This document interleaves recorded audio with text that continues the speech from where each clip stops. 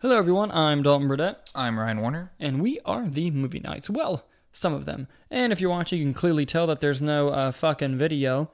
Let us explain why. We are currently in the process of moving locations of our main Movie Nights studios, aka I'm changing apartments. So just give us a few weeks before we'll be fully up and running with the video again. And it's also why we've been really not putting out a lot of content, because we've had a lot of different stuff going on and just really trying to get our shit together and get it all, ready to go. But for now, we're going to go back to audio because we still want to put out some shows for all 7 of you. Ryan, how you been, bud? Just dandy like candy, my friend. How are you? I've never heard that phrase, but I like it. So thank you for that.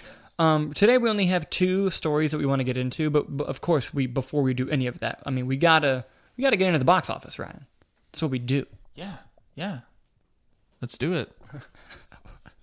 I really can't do weird shit anymore because I'm not on camera, but Yeah. But I'm still doing it. Just know that. Yeah, no, I appreciate the effort. I appreciate it. Coming in at number 1 last weekend was Hobbs & Shaw in its second week, dropping 57%. That's pretty average. Racked in another $25.4 million. Coming in at number 2 in its first weekend was Scary Stories to Tell in the Dark, making $20.8 million. No budgets listed, but I don't think it was that high. Little horror movie. Coming in third was The Lion King, making another $20 million. It's already crossed $1 billion. Disney's had a lot of $1 billion hits this year. Coming in at fourth was Dora and the Lost City of Gold, making $17 million. Again, I should point out, though, these are all estimates. The finals don't come in until later today. So it'll be around this. Coming in fifth was Once Upon a Time in Hollywood, sticking around in the top 5, racking in another $11.6 million. So did you know that movie had a $90 million budget? Probably because of all the salaries. Yeah, probably. I'm curious to know what his other movies were made for, because I feel like that's high, but for him, I don't know if that's high. Well, I know Reservoir Dogs was cheap, and It was like $1 million, and Pulp Fiction was cheap too, I think. Yeah. But yeah, like his more modern movies, like Inglourious Basterds, Hateful Eight, like that kind of stuff. yeah, we'll have to look into that. But yes, that's the top 5 here at the box office. Something that I do want to point out: where is Toy Story 4? Toy Story 4 came in number 9, but I know that that's close to $1 billion. I want to see how close it is, because Toy Story 4 has not opened in every market yet. While you're doing that, I'm actually going to look up the other movies, like Inglourious Basterds, Okay. Hateful Eight, what they were made for. Yeah, I'm curious. I'd go backwards. I'd do Hateful Eight first. Yeah. Toy Story 4 is at $990 million worldwide. Wow. And it's definitely going to cross $1 billion, and then Disney's just going to own the world at this point. Do you know they've already broken their record? In 2016, they broke the all-time box office record for one studio. Mm-hmm. We're 8 months into 2019, and they've already broken it. Yeah, and it's insane. Yeah, and Star Wars, Frozen, and many other Disney movies still haven't come out yet. Yeah, it's going to be a hell of a year for them. Hell of a year for Disney. But yeah, while you're looking that up, I'm still going to ask you some questions because that's the person I am. Yeah, of course. But do you have any surprises or anything that you're happy to see on the box office list? You know me, I'm happy to see Quentin Tarantino's movie make some money. Not surprised by the other ones, though. Actually, no, I am. I'm surprised Scary Stories did not top Hobbs & Shaw, because it's Hobbs & Shaw's second week, and it's a new horror movie that is getting great reviews, and its opening weekend came in at number 2. Honestly, kind of surprised by that. I have a theory. I think it's because Scary Stories to Tell in the Dark is it was a children's book. Now, granted, it was a very, very, should not have been a children's book, but it was. It was aimed at kids. Yeah. And I think people who knew that property saw the movie. Some people were nostalgic and were like, I'm going to go watch that movie. And some people, it was like, oh, this is a kid's horror movie like Goosebumps. I think some people thought it was going to be more akin to that. And I haven't seen the film personally, but I do work at a movie theater, and I've had several parents leave with kids saying that the movie's too scary for the kids. Oh, wow. Yes. And that is really exciting. So I cannot wait to see Scary Stories to Tell in the Dark. But yeah, I think that might be one of the reasons why it didn't make as much. And I went ahead and looked at Once Upon a Time's worldwide number as of the moment. It's at 108. So it just reached its production budget. So it's going to need to make a little bit more to break even. But I think it will. I'm not worried about that. And in its 17-day total, it's made more than Inglourious Basterds. I'm just looking at the charts. Yeah. But yeah. But gonna go ahead and head over to you. What was the budget of Hateful Eight compared to its box office intake? So Hateful Eight was made for $44 million, and it made $155 million. that's pretty good. Now, just going back 2 movies, because I totally forgot Django came out in between Hateful Eight and Inglourious Bastards. Django is made for $100 million, so just $10 million more. Yeah. And it made $425 million. Nice. That's pretty good. Yeah. Yeah, he has pretty good numbers. Yeah. Absolutely. But yeah, so I think in no time we'll see that Toy Story 4 crossed $1 billion, when that means that for Disney, Endgame, Captain Marvel, Aladdin, I feel like there's one more Disney one that came out. Lion King, and then Toy Story 4. Did Lion King cross It did. Okay. And then Toy Story 4. So that would be 5. And then the only other company that has a $1 billion movie so far this year is Sony, and it was produced by Marvel, who's owned by Disney. So technically you can say you can give some Disney some of that credit, but it is a Sony film. Yeah. But that's insane. That's insane. And Endgame was a $2 billion movie. So that's just crazy. Yeah. But some interesting box office stuff going on, and we're gonna go ahead and go into the 2 stories that we had planned. Do you want to? Comic book movie fatigue. Yeah, comic book movie fatigue, guys. People are gonna get tired of it. I'm telling you. You know, they've been saying that since like Iron Man 2. Really? Yeah. Shit. It's because one movie will fail, and then it's like, see, one failed. It's like, yeah, but there were 9 others that were successful. Like, there was like 2 articles that ran when Hellboy and Dark Phoenix came out, and it's like, guys, that's 2 of many more that were successful. Not even, like the main Marvel DC movies, Yeah. they're just like Dark Horse comics. So it's like, And even Shazam didn't make as much money as it should have made, but it wasn't a flop either. no, it made its money back. It probably broke even, maybe made a little bit of a profit, but it should have made more money. But that's the only surprising one. That was the only, and I think it's the same thing of like the marketing was marketed towards children, and the superhero audience, like the modern superhero audience, has grown to be people of like our generation, like mid-20s, early 20s. Yeah. But yeah, so I'm gonna go ahead and go first with my story. Yeah. My story, like I fucking wrote it. No, this comes from Variety, and we've been following the whole Fox being bought by Disney story ever since the word first broke out a few months ago, or about a year ago even. And something crazy just happened over at Disney and Fox. Originally, Disney, when they announced like over at CinemaCon and just in all their press, they've said that they want to keep Fox as its own studio and just utilize some of its properties and mixed with their properties, but they want to keep Fox as its own thing. They did take out some of Fox, but they were going to keep Fox Searchlight, all this stuff. And while they are still going to keep Fox Searchlight, and they're going to have some Fox properties moving forward, there are big changes going over there, because in the Variety article, Fox under Disney posted a $170 million loss, and Bob Iger was not fucking happy about that. They've canceled what's rumored to be, this isn't in the article, but it's rumored over 300 projects. My God. Yeah, like apparently they've canceled many, many Fox projects, only keeping a few, and the only ones that they have currently in development right now that they're keeping are Disney Plus reboots of Home Alone, Night at the Museum, Cheaper by the Dozen, and Diary of a Wimpy Kid. Now, people freaked out saying they're going to remake Home Alone. They never said remake. They're going to reboot Home Alone. That can mean that they'll remake it, but I have a feeling that we're going to see Macaulay Culkin in some sense. I feel like that they're trying to reach into that nostalgia of like a movie of him being older. But we'll see. I don't know for sure. All I'll say is Diary of a Wimpy Kid, your boy's got a chance now. Oh my God. Tell them that quick story. So, quick story. I auditioned for Diary of a Wimpy Kid whenever the first one came out, and didn't get it, but it's a fun little story, and I have a video hidden somewhere only to show the closest of friends, so you guys will never see it. Oh, we'll leak it one day.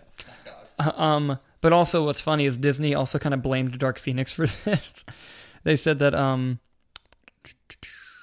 one of the biggest issues with the Fox studio performance, which was well below where it had been and well below where we'd hoped it would be when we made the acquisition, said Bob Iger. And the article talks about how Disney pinned the performance on Dark Phoenix, a flop that represented the latest chapter in the X-Men franchise, which only grossed,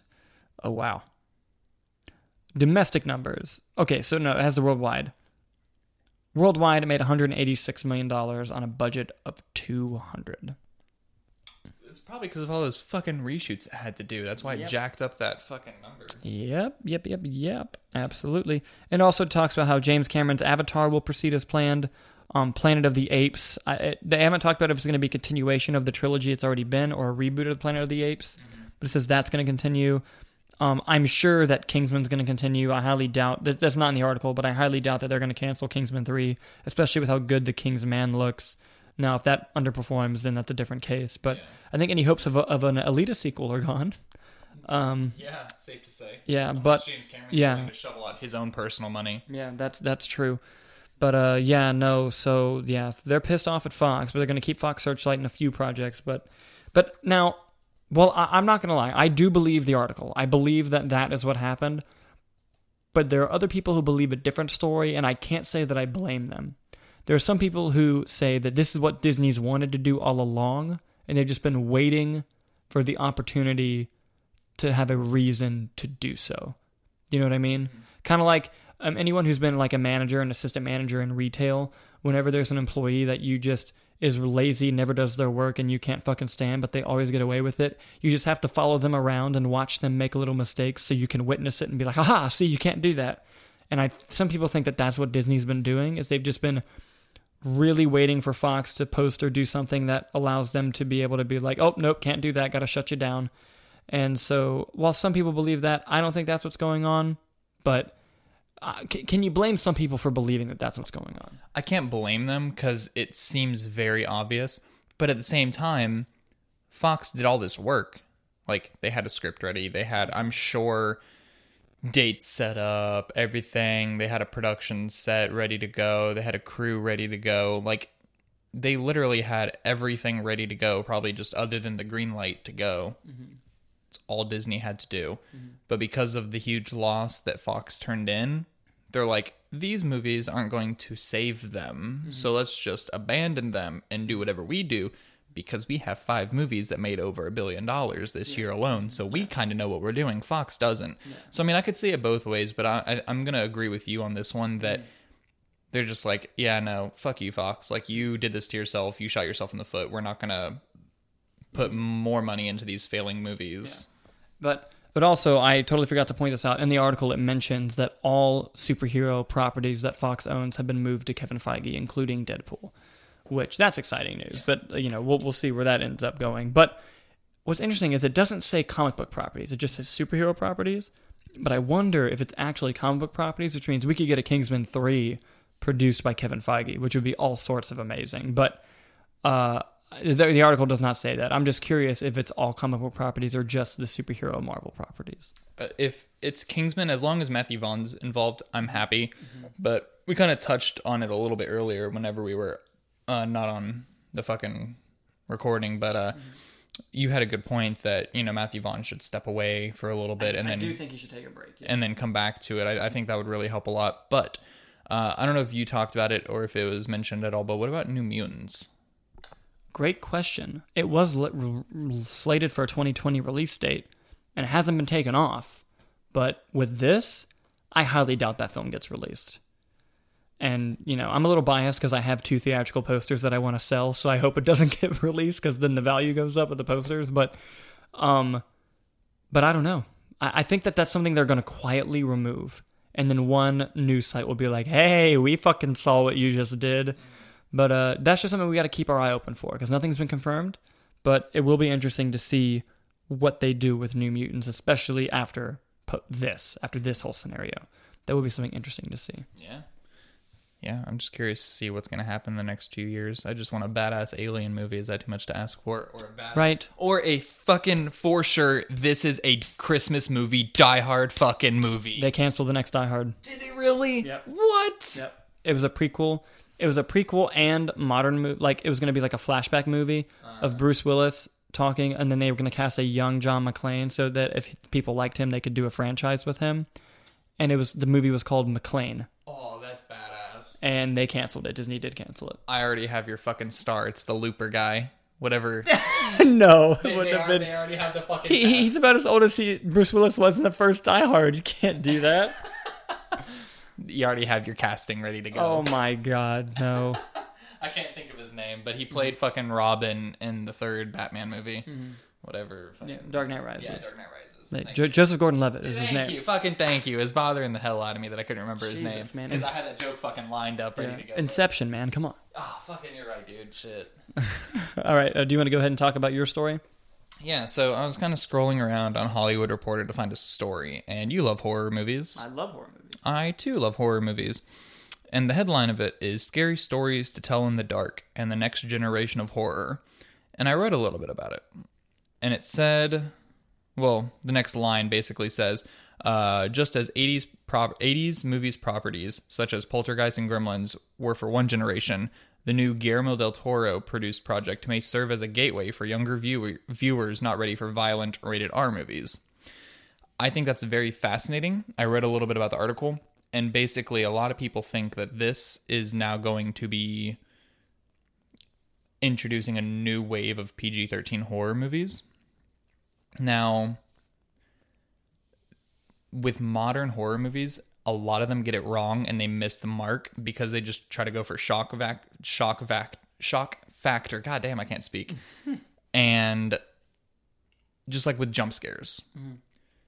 And I'm going to let you quote it, but Alfred Hitchcock said a quote about suspense. Yes. I'm paraphrasing also, but he said, suspense is when the audience knows something that the characters don't know, and just by using that tool, you've created suspense, and that is way scarier than anything that can just scare you for a second. Correct, and that's why I don't like modern horror movies, because they just go for the... A lot of them are over-reliant on jump scares. Now, you can have a creative jump scare that comes out of nowhere, but a lot of modern horror movies are really over-reliant on just using that as their one tool of horror. Mm-hmm. And the thing that I think sucks about it is audiences have become accustomed to that. Yeah. So that when there's a movie that doesn't have a lot of jump scares, the audience says, oh, well, that movie's not scary. Yeah. Because they're not paying attention to the filmmaking, they're not paying attention to the psychological aspects, to the set design, to everything that can really get under your skin. They're not even paying attention because they're waiting for those jump scares that they've been so used to getting. Hereditary has one of my favorite scares of all time. Is it the corner?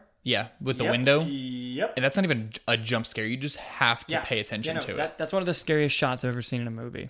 Mm-hmm. Yeah. So, I mean, that's why I like older horror movies more, and which is why I really liked Us, because Us took a much more, like, old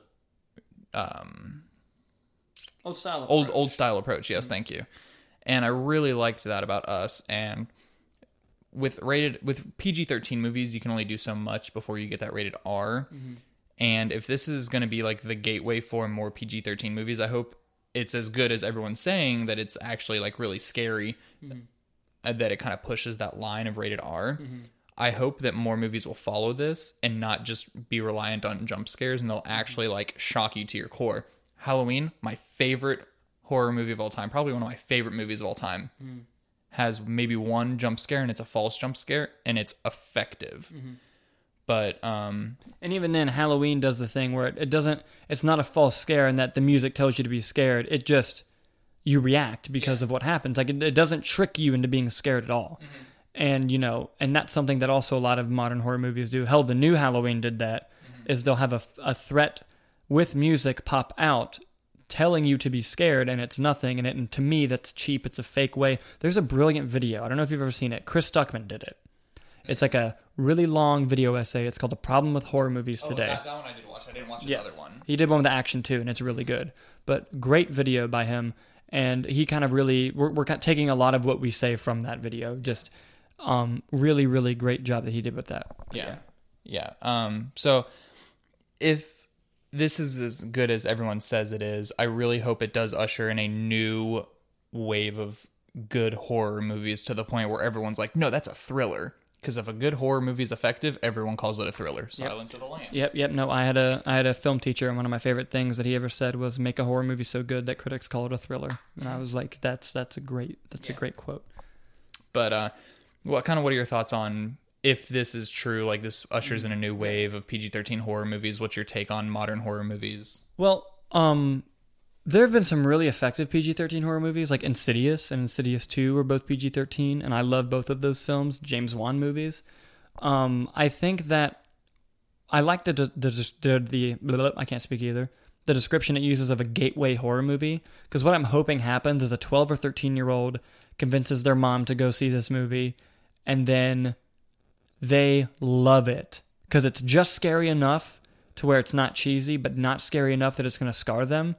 And then they go home and they discover Halloween. They discover Psycho, Jaws. They discover Nightmare on Elm Street, Scream, Evil Dead, and they just become this horror fan because of this movie. And I think that this movie can be that movie for a younger generation, the movie that gets them interested and inspired by horror. Because there are a lot of people in the generation before us where Gremlins did that, where, Jaws.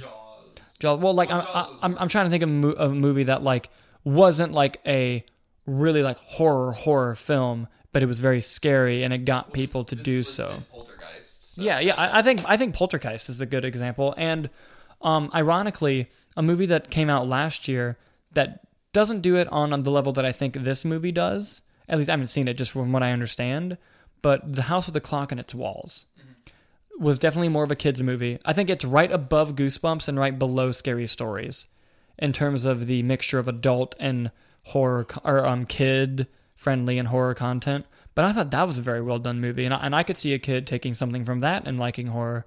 But hey, if they want to step it up with this, I really need to see this movie. But I think this is a really fascinating take, and I'm glad that the Hollywood Reporter kind of thought this out and took the time to write this article. And it's a really interesting thing to talk about. And the possibilities are kind of endless with what you can do with horror and how horror can inspire a generation of people, like an entire generation of people.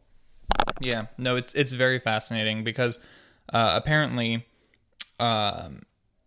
it opts for taboo quality stories in this movie is what the article continues to say.